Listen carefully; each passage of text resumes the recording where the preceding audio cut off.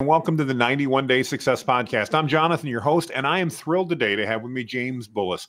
We are going to have a great conversation today talking about all things marketing and AI and all that. James hails with Venton Media. And James, before we get started, can you give everybody kind of an elevator pitch of who you are? And let's talk just maybe a little bit about your marketing background and our joint passion for AI stuff. Yeah, thanks, Jonathan. So I've been a web designer for 25 years. When I got my first job in the industry, I thought I was going to build websites, but it turns out I ended up becoming a marketing analyst. And so we didn't have a whole lot of information back in those early days as what we could do, but I got a big appreciation for search engine optimization and realized how powerful they could be together. And so I always pride myself that we build websites with marketing in mind. Did that for quite a while. When social media started coming out, I started down the path of creating private social networks for some subject matter experts. And that was way before its time. Now we've got all kinds of platforms that do that for us, but we had to kind of figure that out then. And then lately, we just been out on our own with Venton, building websites for people in the community. We've been working with other marketing agencies, and our last big push has been with AI for the last year.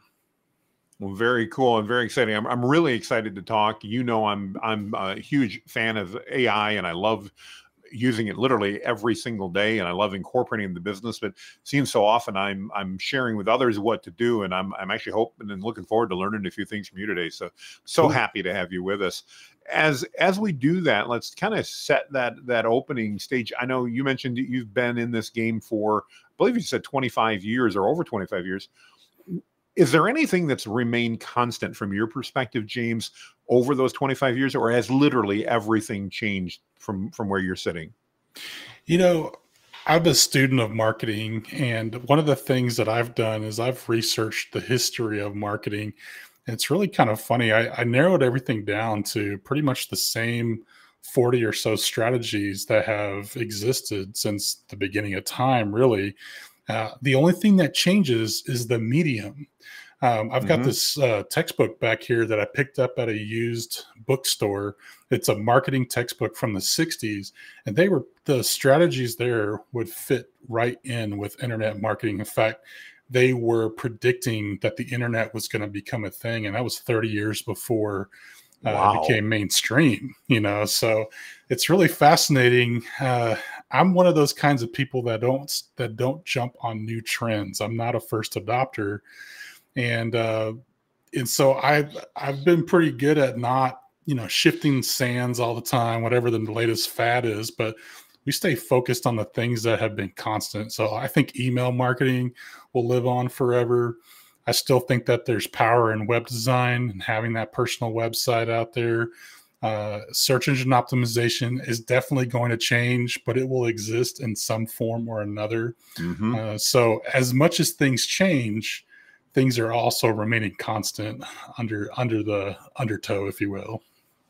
Well, that makes so much sense to me. I know I just had a conversation the other day knowing that, we're both in the digital marketing field and while my agency doesn't build websites anymore, somebody asked me, said, do I even need a website nowadays? And my response was absolutely, for so many reasons, probably more so now than ever, because of the fact that, I think, especially as you take a look at advertising and all that, I don't know your thought. My thought in that is that people nowadays are looking for more of a connection than what they've ever been in the past.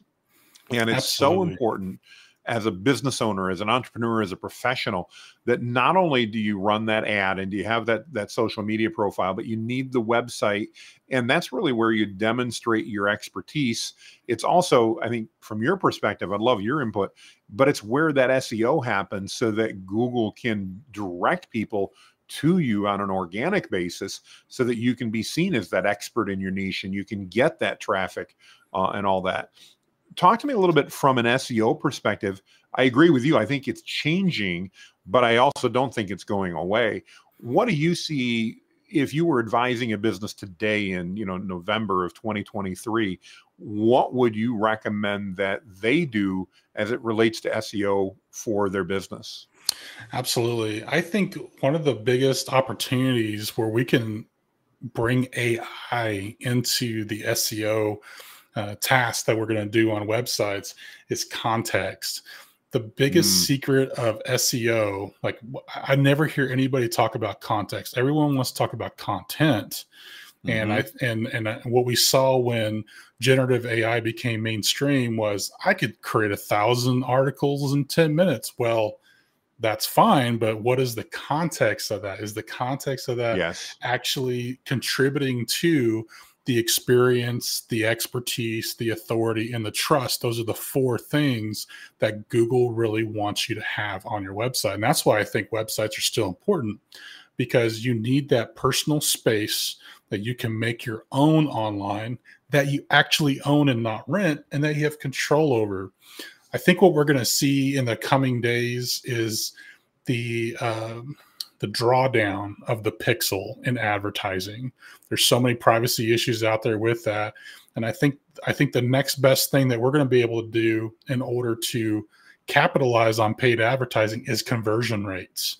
And so having your own website to be able to track those conversions is going to be able to give you the data that you need in order to access better. So I think that having the website is great, first place, but then being able to set a context that you can use to showcase your expertise, your experience, your authority, and your trust is going to be critical in the coming days of doing business online.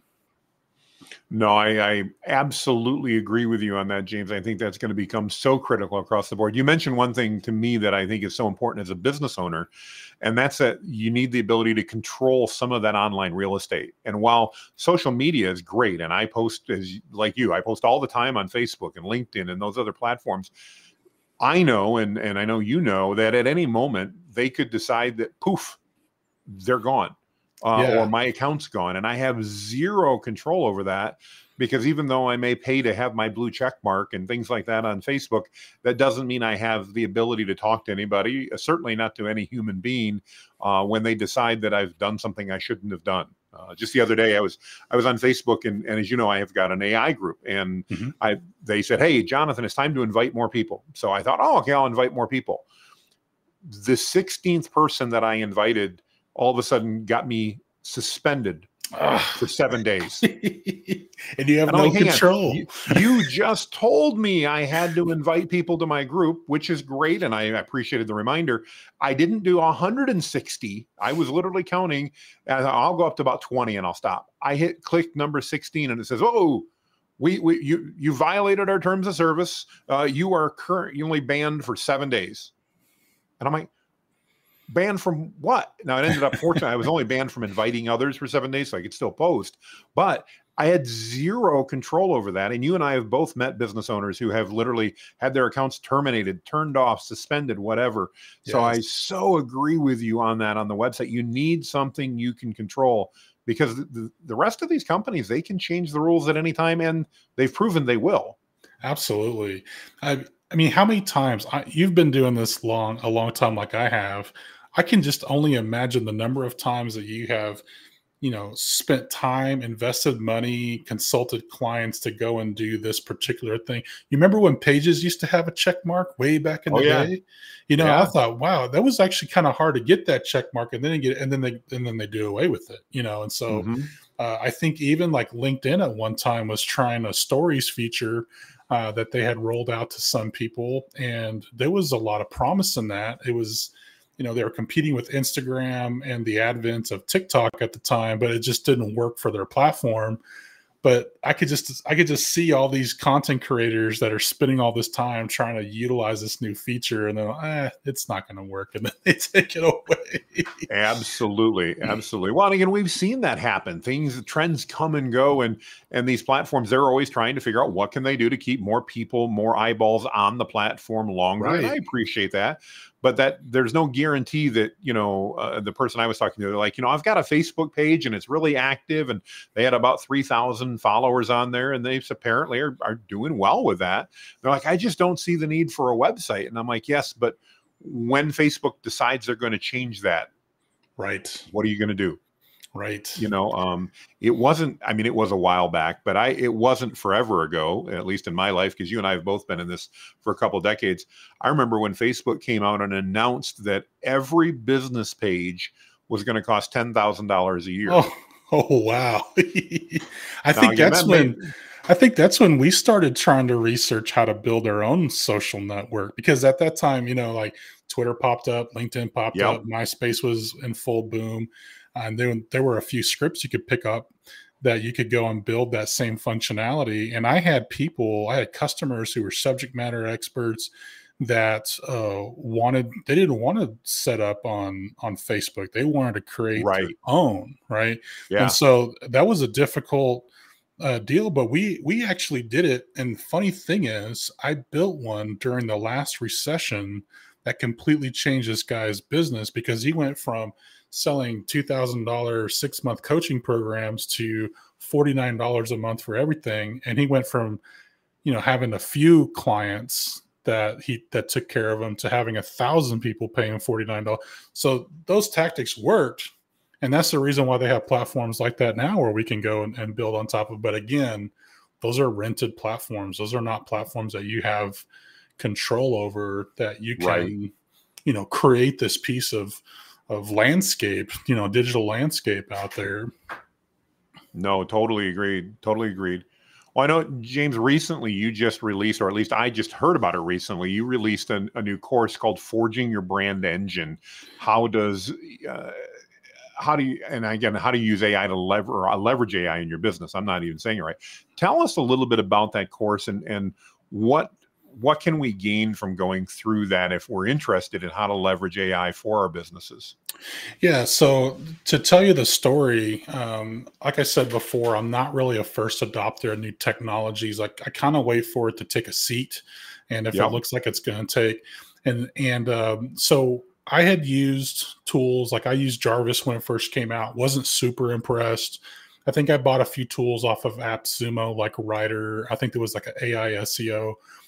They were still running probably on like a DaVinci 2 or something like that. They weren't the best LLMs at the time. So sure, the outputs weren't that great. So I was like, it'll come around. Like, I'll just wait a bit.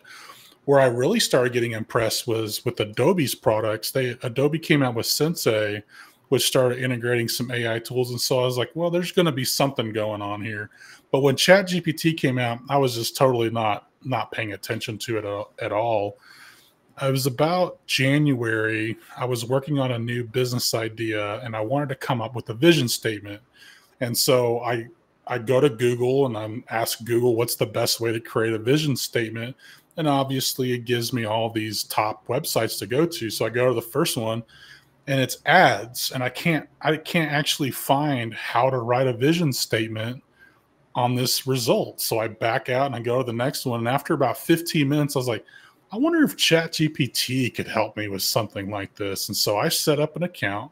I actually already had an OpenAI account because I was part of an AI startup a year before. So I already had the account. So I didn't have to wait for that. And within 5 minutes, I had created a vision statement. I asked it if it knew what a vision statement was.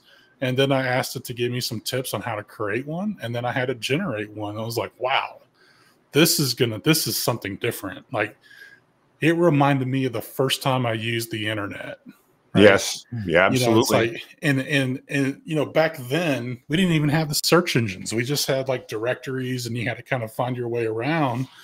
But it's exactly what it felt like was the first time I used the internet.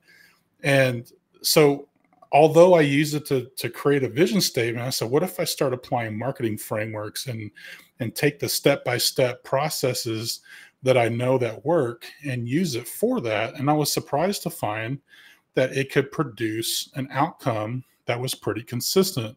And of course, over the months, GPT-4 has come out, plugins have come out, all these other services have come out. Competing things have come out, like Claude and Cohere and all these other ones. Now we have open source LLMs. And so, and then obviously I use Jasper as well. And Jasper was good. I was kind of afraid that Jasper was actually going to figure out this idea that I had. when I went to their conference, and they hadn't quite made it there yet. They still hadn't quite figured out exactly the same concept that I have. But as it got better, I realized that the order in which you ask the questions made a difference. So interesting. You have to be good at asking questions and inquiring. But then I realized that the order that it came, because the more I used it, the more I understood it. Like I understood that it uses tokens. You're limited to the number of tokens in a single chat. And so I started experimenting with the order of them, and I realized there was a logical order that you could ask the questions so that it generated content and built upon itself from that. And so since January, I've been practicing this and studying this and trying to figure out a way to get a better response other than just the basic, AI responses that anyone can read in a world of whatever, yes, you could always see them out there, right? Yep. And so I came up with this idea. I started proposing it out there. And with plugins, I realized if I asked the questions in the right order, and then I took the responses and put them into a single PDF, I could load that PDF into a new chat with a plugin for Ask Your PDF and use that as a vector database about the business and about the brand. And now they've introduced custom instructions. So I also include the steps to create the custom instructions. And so a brand engine is essentially, being able to create marketing collateral by having this set of custom instructions with this PDF attached to it, and then using one of those agent personas that is geared for marketing. And so having those three elements in that chat, now I can go and ask it the questions and apply any marketing framework, and I get really great responses from it. Well, I think you're brilliant in the understanding that it is not just about AI. In my mind, AI to me has really proven the phrase garbage in, garbage out. Right. Because if you don't ask the right questions and you don't ask them the right way, the quality of what AI sends back to you is very different. Yeah. I often compare it as, if you were talking to a person that was working on your team and trying to explain something to them, you need to give ChatGPT the same type of information if you're asking for it to provide you with things back. You wouldn't go to an assistant and go, write me a blog post about Google advertising and expect to have anything quality come out. You would say, no, I want to write about Google's AdWords platform, and I want to talk about their LSA ads, and I want to talk about specifically how it impacts this particular segment, this group. I want to talk about costs. I want to talk about what it takes to get qualified. And if you laid all that out, your assistant could do the research and write a good article for you. Sure. But everybody wants that easy button in my mind, or most everybody does, where they go, I want a new blog post about Google Ads, or I'm a plumber and I want to write me a video script about how to install a kitchen water faucet. And they don't give it any context whatsoever. And they don't say who the audience is for. And as a result, nothing happens. One of the things you talked about in your training that I had never thought of, admittedly, and that's why I love learning from you, was taking those responses, like you just said, and actually putting them into a PDF and then using that as data down the road. Can I ask, how did you come to that conclusion? Was it just through testing and iteration, or what? How did you learn that and discover that tool, James? Yeah, so over time, I got real good at asking those questions and figuring out ways to get the best response. And then I was looking through some plugins, and I thought, so a little tidbit you have to know about me. God allowed me to teach myself HTML, and that's how I started writing websites. But for whatever reason, I cannot go beyond the front end layer. I just don't have I can read back end code. I can edit back end code. I can understand it. I can architect it, but just God never allowed me to be able to write it. And I think that's because God needs us to have other people in our lives to help build greatness, right? Oh, that's profound. I love it. So I could architect this whole program out and understand it. And I don't know why I went down this path, but it was okay. really It's important good. for I me like to tell it. you this. Yeah. This is good. Yeah. But so what, oh, that's what it was. So I was trying to research some different ways to create an application, and I started learning about things like Pinecone, which does vector databases. And then I wondered if I uploaded my PDF, could I make it basically serve as a vector database inside of ChatGPT so that I could still test this out for my clients in the meantime while I'm waiting to go build this software. And that's where that's the reason why I came up with that. If I was to build a software, these are the things that I would give it. I want these custom instructions in there. I want this vector database, and I want some kind of an engine driver that has competency maps that will keep everything in line and keep it on task with building marketing. And that really blew it out of the water. But I'm going to take it a step further. Now, I know you saw the agent prompts that Mario shared on my deal. He had shared the Carl Jung deal, and that blew me away because I thought I was pretty good at prompt engineering just because I know the questions to ask and how to do it. But that brought a whole new level of you could actually give it commands and tell it to do certain things. And I noticed in all of his prompts, he had emojis, and he said, it's amazing what the AI can understand by having these emojis in that.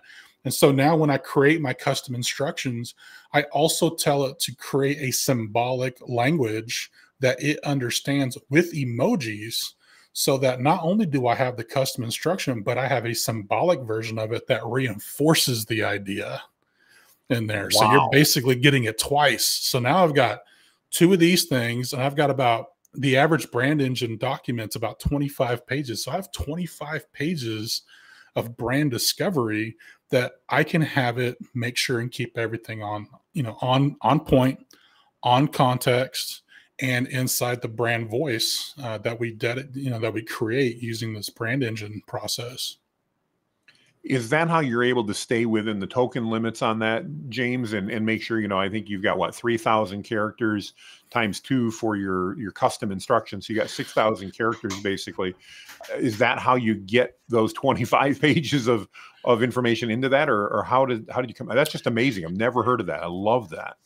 Yeah. So I think that what it is, the way that plugin is set up inside of ChatGPT, is that whenever I put in a prompt, like the next prompt, it's going to go through the custom instructions, go out and query it. So those 25 pages never actually hit the chat tokens. Oh. Yeah. So it's living out there in Ask Your PDF's ecosystem.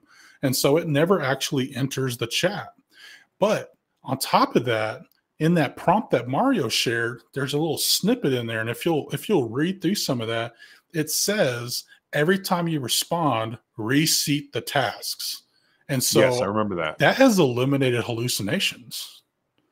And it's kind of interesting. Like in that particular one, he wraps every response in the brain emojis, and the brain emojis are set to reseat the response. So every time it responds, it reseats the task again. It's just amazing, and when I see other people writing prompts and the way they do, I'm like, yeah, but if only you did these few little steps, you could take it, you could make it fly. So for those that are listening in and they're going, who's Mario and what are you guys talking about? And I don't have the link, and maybe we'll have to add it in later. Sure. Is it possible we can get a link to some of that we can share out on the podcast? Because we can certainly then add that back in later. Yeah, I'd love to share the link to that particular persona. Mario is a developer, and he's been dealing a lot with Meta's AI stuff. Mm-hmm. And I'm not sure where he came up with the format that this prompt is written in, but it's got some really, really interesting things in it. So it's got, the function to reseat. It has emojis in it. It also has competency mapping, which I had never even heard of before. But there's actually a standard out there on competencies. And so you can include these competency codes in the prompt, and those codes themselves represent an entire body of knowledge. So by simply including these little codes in your prompts, you're representing an entire body of knowledge. Well, that inspired me, because that particular prompt is Carl Jung. It's the Chat GPT of Carl Jung. And I took it through some therapeutic sessions where I was testing its resolve. I've been using that thing for a long time, and it is very accurate in keeping track of everything that we've discussed. But what that did was it opened up a whole new squirrel, if you will. Sure, absolutely. So Carl Jung talks about personality typing, and based on his research, there's the Myers-Briggs typing indicator, which has about 16 unique personality types. And there's all kinds of assessments out there. Yep. I would say DISC is probably the most scientifically sound. But what I started doing was I started asking it about my Myers-Briggs type. I'm an INFJ, which is a very unique type of personality. It's one of the rarest personalities. And so I said, I am an INFJ. And so whenever you create content, I want you to create it from the standpoint of an INFJ. And it completely changed the way that it talks. It talks with more compassion. It talks with more inquisitiveness. And then I had another bright idea. I said, what if I know that my client is this particular type? What would it look like if I generated this from the standpoint of an INFJ to this other personality type? And it wrote it specifically. So it wrote it from my standpoint as compassionate, but it generated copy that was specifically geared to the way that personality type would think and feel. You just blew my mind. I never thought of that. It's amazing. Listen to this podcast, guys. If you don't know, I'll give you a quick hint here. I'm an ENFP myself. If that doesn't make any sense to you guys, go to 16personalities.com. It's a website that will let you take a test. It's free. I don't get anything out of this, but I love this stuff. And you can find out who you are. I never thought of actually putting that profile in, and you're right, 4 letters. I'm an ENFP. Yes. And now all of a sudden it knows all kinds of stuff about me. And if I can do that for my audience, absolutely. Wow, you just blew my mind. Wow. I actually, so one thing I had to do was I asked it to rank the MBTIs by popularity. So there's 3 MBTI. These are Myers-Briggs personality types that are about 40% of the population. And so I want to go speak on stage, because I believe that speaking is the best way that you can impact the most number of people at one time, right? And so I said, I want to take my speech from the standpoint of an INFJ, and I want you to create a composite of these top 3 personality types, and then I want you to adjust this speech to match that type. So just imagine if I get up on stage and I have that thing dialed in to those personality types, I can instantly tickle the brain of 40% of the audience and almost guarantee a conversion. Wow. Wow. Okay. This is the type of stuff that, you pay consultants tens of thousands of dollars for. This is where prompt engineers make their money, right? Oh yeah. But I mean, when you think about that, the ability for me as a writer or as a speaker or somebody on video to be able to say, all right, I'm an ENFP, and I love the idea you just mentioned of here's a composite of the people that I want to work with. Now, see, I've done that with like marketing copywriters. I have a couple of copywriters that I really love their style, but there's like 3 of them. And so I had to do the same thing, create a composite style for these and give it a name so I can reference it moving forward. Yeah. And I was blown away with but I never thought of pulling in the personality profiles. Now check this out. I'm going to take it even a step further. Please. So obviously since that time, the first time I went to Traffic and Conversion Summit with Digital Marketer was in, I think it was 2015. And Ryan Deiss had invited Sally Hogshead to become a keynote speaker. And so Sally Hogshead has her own assessment called How to Fascinate. And as a person who was registered to go, she requested that every member complete a free version of this assessment. And so I got this assessment from her, and I've had it all these years. What was great about that is she was able to present the results up on the screen at Trafficking Conversion Summit and tell us a little bit more about ourselves. So I had that one. I've also taken a DISC assessment. I'm a 99D, which is like very, very driven. It's like the highest amount of driven you can be. And we're in the same boat there. Yeah, I took an Enneagram, so I was like a 3W2. I don't even know what that means. I took like 6 or 7 of these other tests, and then one thing I noticed, because I was doing research on my wife and daughter, they are INFPs, and what I created these reports for them so that they could understand themselves, and I gave them a version for myself so we could understand each other. And what I noticed in theirs is an INFP perceives and feeling, and the way they perceive and feeling is by running everything through a value system.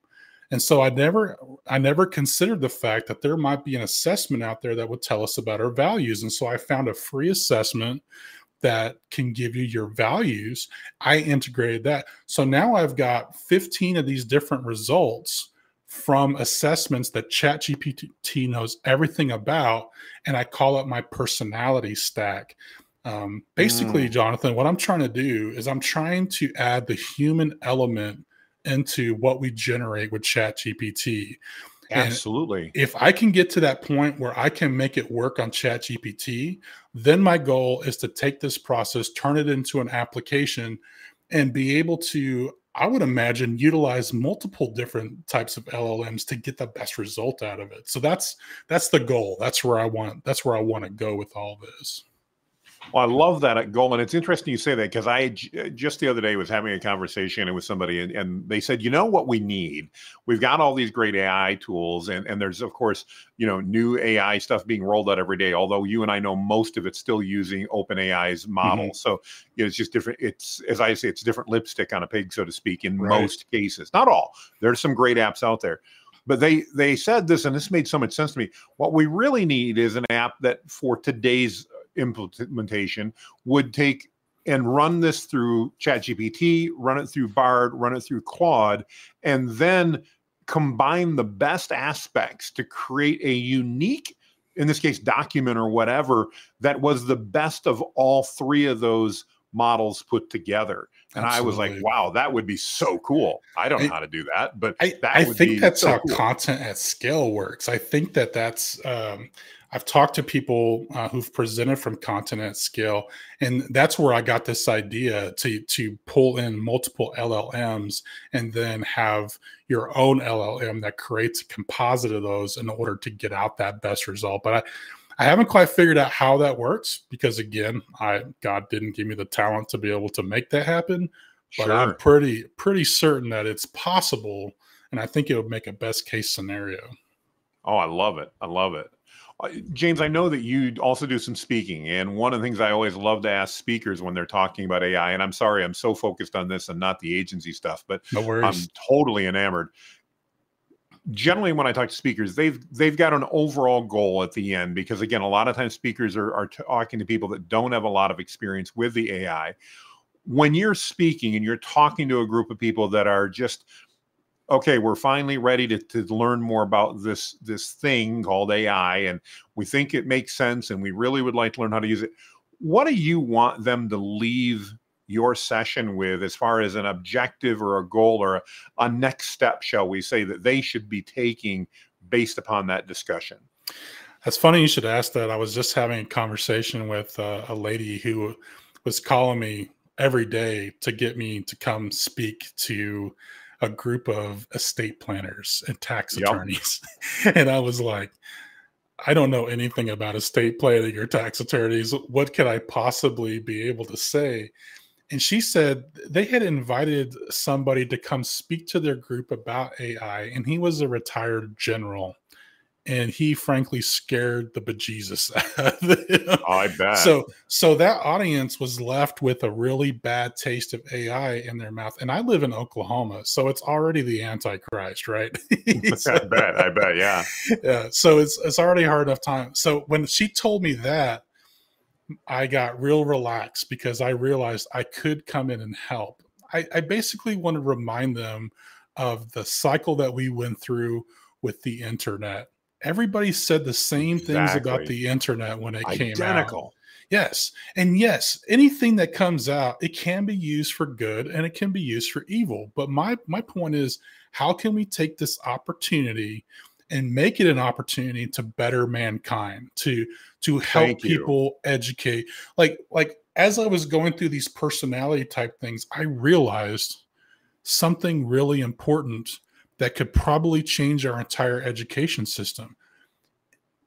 I think that kids are misdiagnosed with mental health issues simply because they have one of these personality types that are a little bit different and a little bit they don't like odd. different in school. Exactly. You know, when Henry Ford invented the school system in order to keep the workers working, it was all about trying to create employees that would work in his factories. And that's what they want. They want conformity, right? But I believe that we're going to enter into a new age where knowledge is the most valuable thing and data is the most valuable thing. And how can we take that knowledge and data and apply a little bit of human wisdom to it to help our upcoming generations, to help our outgoing generations, to help speed up production. And it's really, really fascinating. Even if you look at the history of technological advances, I don't know if you saw my post on Facebook. I had asked, what do you think was the first big technology that resulted in writing and mathematics and the wheel? And everybody thought, well, it must have been like boats or something. It was copper. It was recognizing that you could use copper, that you could then create more efficient hunting techniques and more efficient agriculture techniques. And so when they used copper, they could hunt faster and they could grow faster, and more people had more time on their hands and they didn't know what to do. So they started exploring arts and they started exploring other ways of making a living. And then they ended up creating so much production from agriculture and from hunting and from these arts that they had to have a way to keep track of it all. So that's where, the Phoenicians invented cuneiform to begin writing. And then they had so much in multiply, they had to figure out a way to calculate all this. And that's where mathematics came in. And while copper was a good metal, it didn't really stay hard enough to be super effective. And so they tried creating alloys and adding in other things into that copper. One of them was arsenic. So like the early days of bronze, they actually put arsenic in the copper, and that was really dangerous. But then they found tin. And so if you combine tin and copper, then you had bronze, and that was even more efficient. That's when the Bronze Age exploded. But tin was hard to come by. And so now they had to go from, traveling, doing trade by river to actually having to trade over land. And that's why they invented the wheel. It just completely blew my mind. I never thought that was the way that it worked, but it was technology. And so I want to go into that group of estate planners and tax attorneys and be like, look, yes, your job is going to change. Your industry is going to change, but I think it's going to change for the better. It's going to speed it up. So one thing I think that they're going to have a hard time with is the fact that most of them probably bill hourly. I don't think you're going to be able to be effective on hourly billing. And so I would probably tell them you need to look into more of a subscription type model. So we're all having to augment the way that we do business in order to accommodate this, because it's going to speed up production so much faster. No, I agree with you entirely. I just had a discussion. I say it all the time, but I talk to a lot of people like you do, and they're convinced that AI is going to make everybody unemployed and nobody's going to have any jobs. And one of the examples I used, I said, when's the last time you stopped to put fuel in your car? And he goes, yesterday.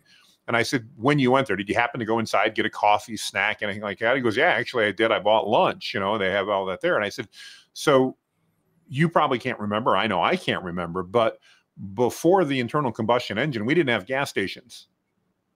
They never even thought of a gas station, let alone when they started gas stations, did they think that they'd actually serve food out of a gas station or anything that might taste any good?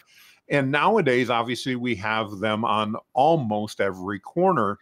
Yes. So I said, yes, while the people that made buggy whips prior to the internal combustion engine did lose their jobs, there aren't any buggy whip manufacturers around that I'm aware of. And I live in Amish territory, and I'm still not aware of any of them. But we now have thousands, if not millions of people employed in those convenience stores, in those gas stations. And his argument was, yeah, but those aren't great paying positions. And I'm like, do you really think the guys making buggy whips made a lot of money? Right. I mean, and I'm not trying to dismiss anybody, because everybody deserves to have good work that they love doing.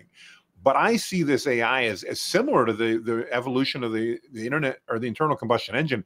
This is going to change our paradigms. We're going to look back in 10 years, and we're going to have things that we do every day 10 years from now that we can't even fathom today because of how AI is going to change things. That doesn't mean it's going to be bad. Yeah. It doesn't guarantee it's going to be good either. As you said, there's both. AI in and of itself is not inherently good or evil. It exists, and it can be used for different things. But I love the way you say that. And by the way, thanks for the copper thing. I got to do some research on that. That's really intriguing. It's how all that carried through as well. I agree with you. It's very fascinating. Even if you look at the evolution of the wheel, you know, the initial wheel came from the idea of a potter's wheel. And so they thought, oh, we could probably create a wheel. And so that's where it came from. And then the Egyptians said these wheels are too heavy because they were made out of heavy wood. So they're the ones that invented spokes in order to make the wheels more lightweight so they could actually go faster. And then it took about 1,000 years, I think, before the Celts realized that they could wrap that wooden wheel with a metal strip around it to protect it from breakdown. So even in that, you know, that all of a sudden a blacksmith has a whole new product that they get to promote. Absolutely. To people who have wheels, you know. Have you ever watched Singing in the Rain? Yes, absolutely.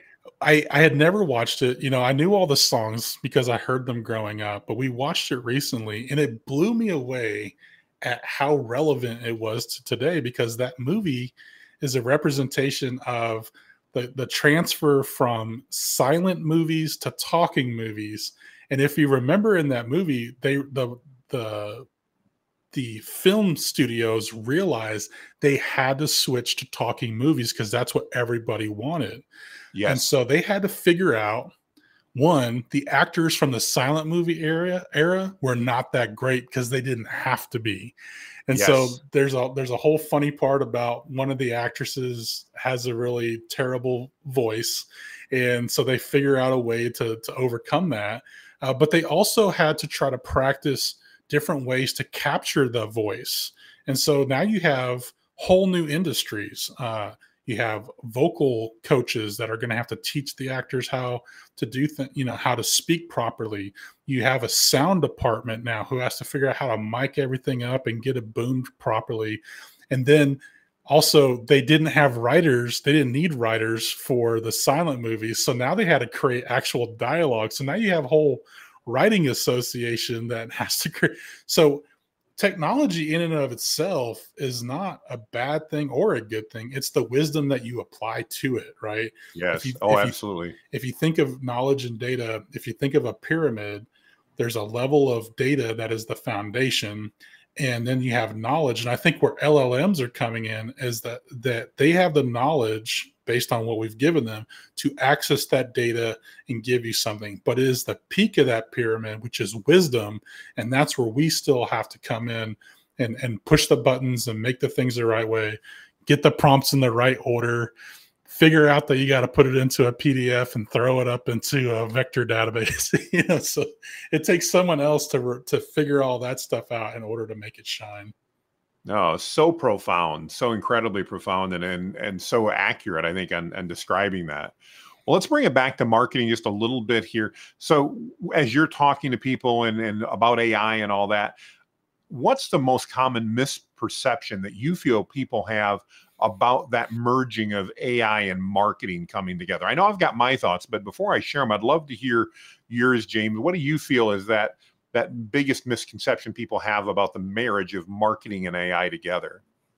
So I think it comes down to people just using AI, thinking that they can put in a single sentence and get an entire article back that's going to be relevant, contextual, and all these other things.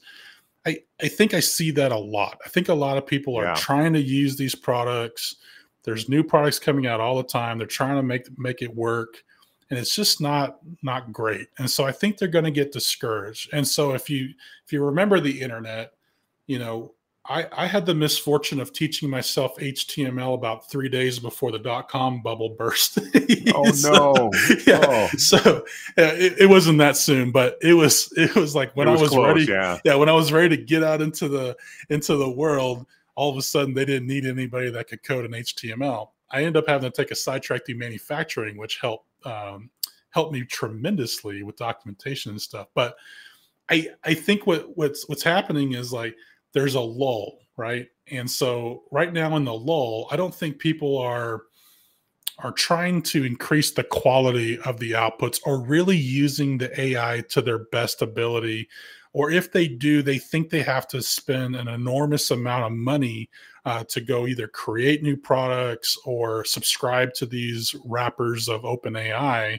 And so they're not really getting the full function of it. But then there's people like you and me who are tinkering and just constantly testing it out, constantly giving it new ways to do and new ways to think. And I think that is where you're going to shine. I think if you're a marketer or you're a business owner, I think that we need to learn how to ask the right questions. We need to become almost professionals at interrogation. And we need to understand how to put context into it. Like, I don't think a lot of marketers are making context as high as it needs to be. They're all about content. Correct. But if content is king, consistency and context are its parents, right? And so they think that they can use AI to create this consistent content, but it's not staying inside of context. It's not staying on brand. And that's why I felt it was so important to create this brand engine process and eventually turn that into an application so that people can get over that hurdle of actually creating that brand.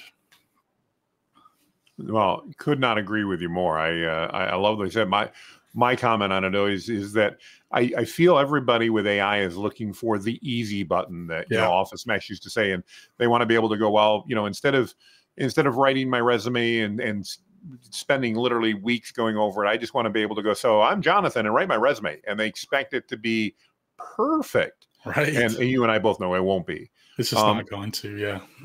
That brings me to a transition, and everybody that's listens to the podcast regularly knows we call it the 91 Day Success Podcast because I love to ask people, especially given the economy and everything that's going on now. I think people are looking to start side gigs and figure things out and all that.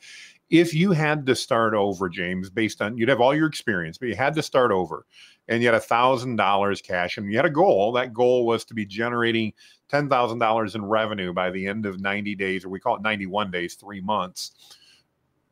I always ask, what would you do? But I want to ask you something slightly different, if you don't mind. And I haven't prepped you for this. So if you want to think about it, that's okay. How would you, knowing what you know about AI and what you know about marketing, how would you utilize AI, or maybe recommend the audience utilize AI in that situation to build a business? What could they be doing that they're not thinking of? Do you have any thoughts there? I do, and this kind of goes into my overall strategy.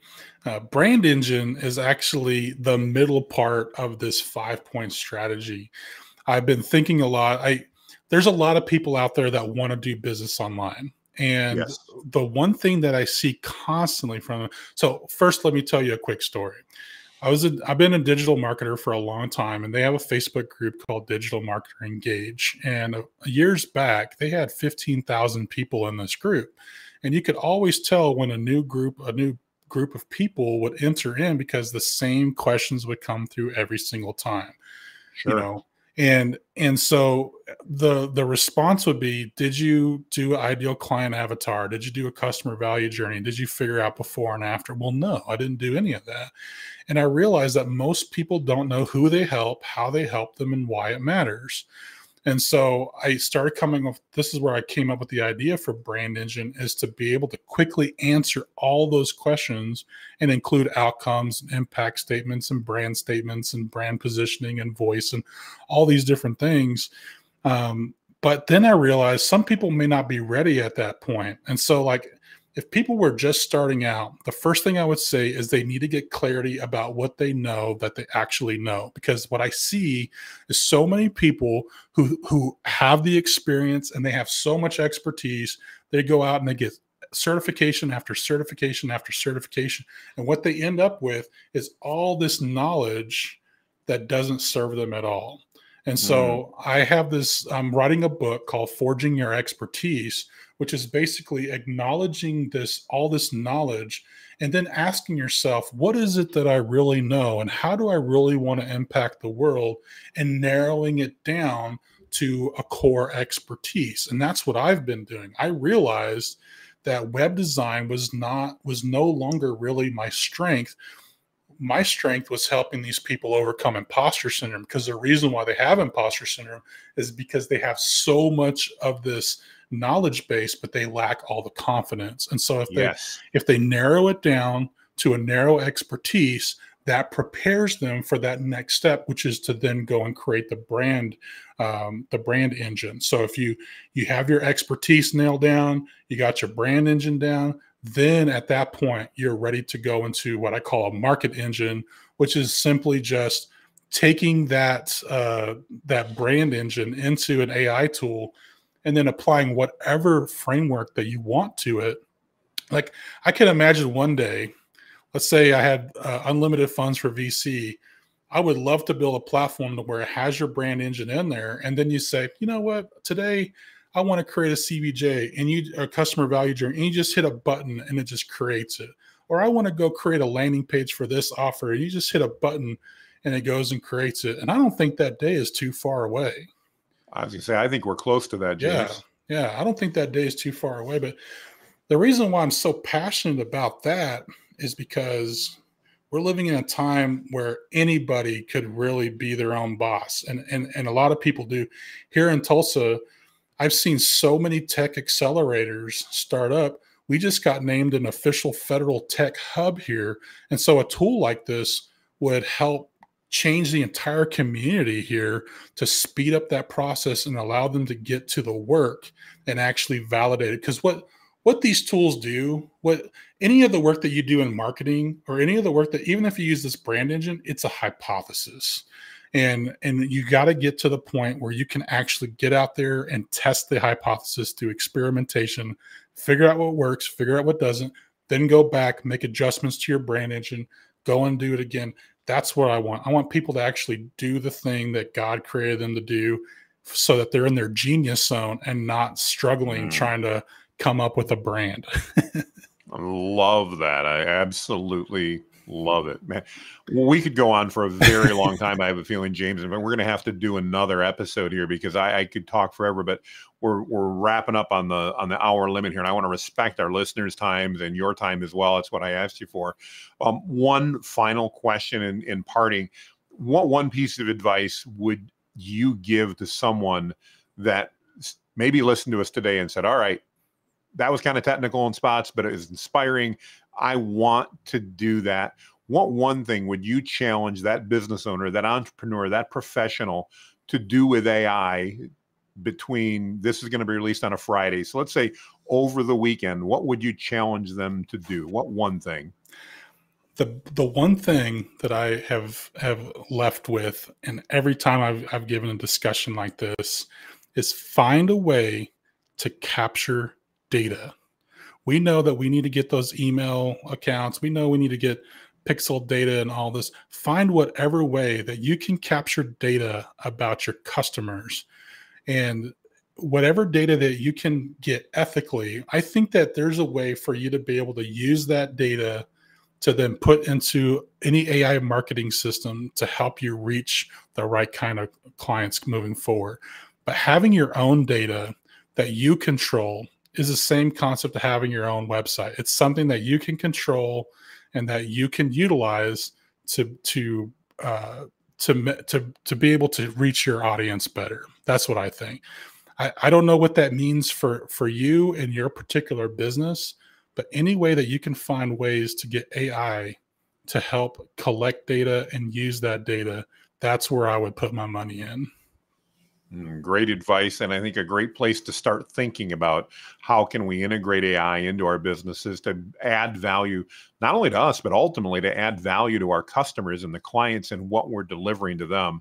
I know I always talk about serving our clients because that's the way I look at it. I believe I'm here to serve others. And I think AI gives us a great ability to serve at a higher level and more efficiently, more effectively, and ultimately, quoting Alex Hormozi, whose book somewhere behind me, ultimately deliver more value to those customers. Absolutely. So, James, I want to thank you for joining us today. We'll make sure we put your contact information here. We'll get the links to put in for some of the prompts you were talking about, and absolutely one for your course as well. Guys, I've got James' course. It's amazing stuff. You can tell by listening to him. He knows what he's talking about, and there is so much value in what he's providing. I want to encourage everybody, if you're listening to this, go out and buy his course. You will be amazed. I don't promote a lot of stuff on here, but James has done an amazing job. He's an amazing human being with just an abundance of knowledge to share. This is a very small investment that could change your business literally overnight. So highly recommended. Thank you, James. so much. Thank you. Oh, thank you again. And for all those who have stuck with us through the podcast, I know we went a little longer today, but I want to just thank you for your loyalty, for listening through us, and let you know that we will see you on the other side. Make it a great day, everybody. Bye-bye.